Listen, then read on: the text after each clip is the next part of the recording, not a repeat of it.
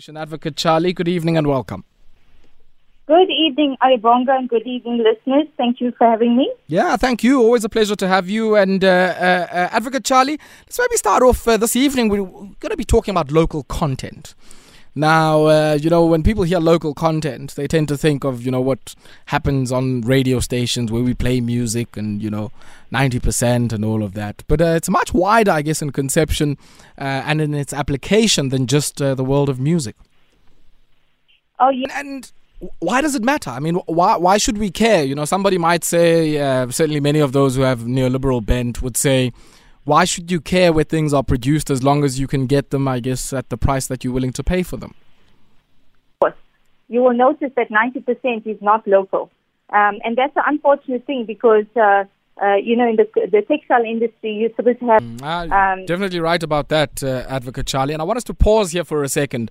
We're going to take a quick spot break, but we'll continue with our discussion on local content with Advocate Charlie Naidoo after a brief break. And I guess, Advocate Charlie joining the queue there in taking a look at some of my clothing choices. And it'll give me, I guess, a brief second to take a look at where the Springbok jacket is made.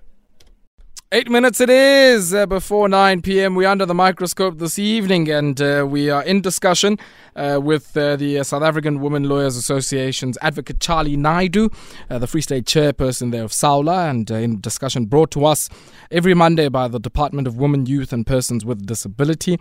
And Advocate Charlie, I guess we've gone through the importance of why we want to have local content, the critical role of building and broadening our productive base, getting the employment, and all of the other stimulus to incidental sectors.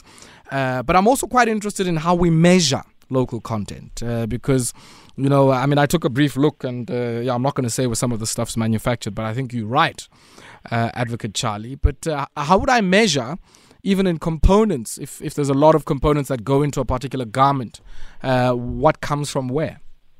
And I mean, all of us might be familiar with, seeing SABS in certain products, but where do you find the Bureau of Standards and how do you make sure, that if you're battling and being able to calculate that content, that you can get them to come to your aid?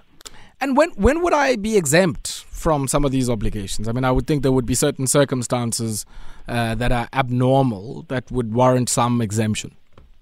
At the time, delivery times, availability of materials, technical considerations, the materials for construction. So there's various important documents that actually must be attached. And after checking with the industry, the Department of Trade and Industry will decide whether to grant or not the exemption. Maybe then the last question on my end before we let you go, Advocate Charlie, and it has to do with the this declaration form. I mean, you've indicated that in some bids there would be a requirement for you to fill out a certain annexure or certain form, committing to this. There's also a declaration. Is that different to that form? And if so, well, I guess maybe under what circumstances would such a declaration be required? And when we talk about all of these things, I guess, just from a bidding perspective, Advocate Charlie, before I let you go, does it pre-disqualify you if you are unable for a designated product to meet whatever threshold for local content has been set, if that is indeed a designated product? I think it's very important, Ayabonga. If you're looking at what... the policy requires of us, and there is some non-compliance there. Advocate Charlie, always a pleasure catching up with you, and we're going to have to leave it here for this evening. Thank you very much for your time. Thank you, Ayabonga. Awesome stuff. Advocate Charlie Naidoo speaks on behalf of the South African Women Lawyers Association. She is the Free State Chairperson of SAWLA. And speaking to us in a conversation brought to us by the Department of Women, Youth and People with Disabilities. 9 p.m. is the time. The man with the music is here standing by.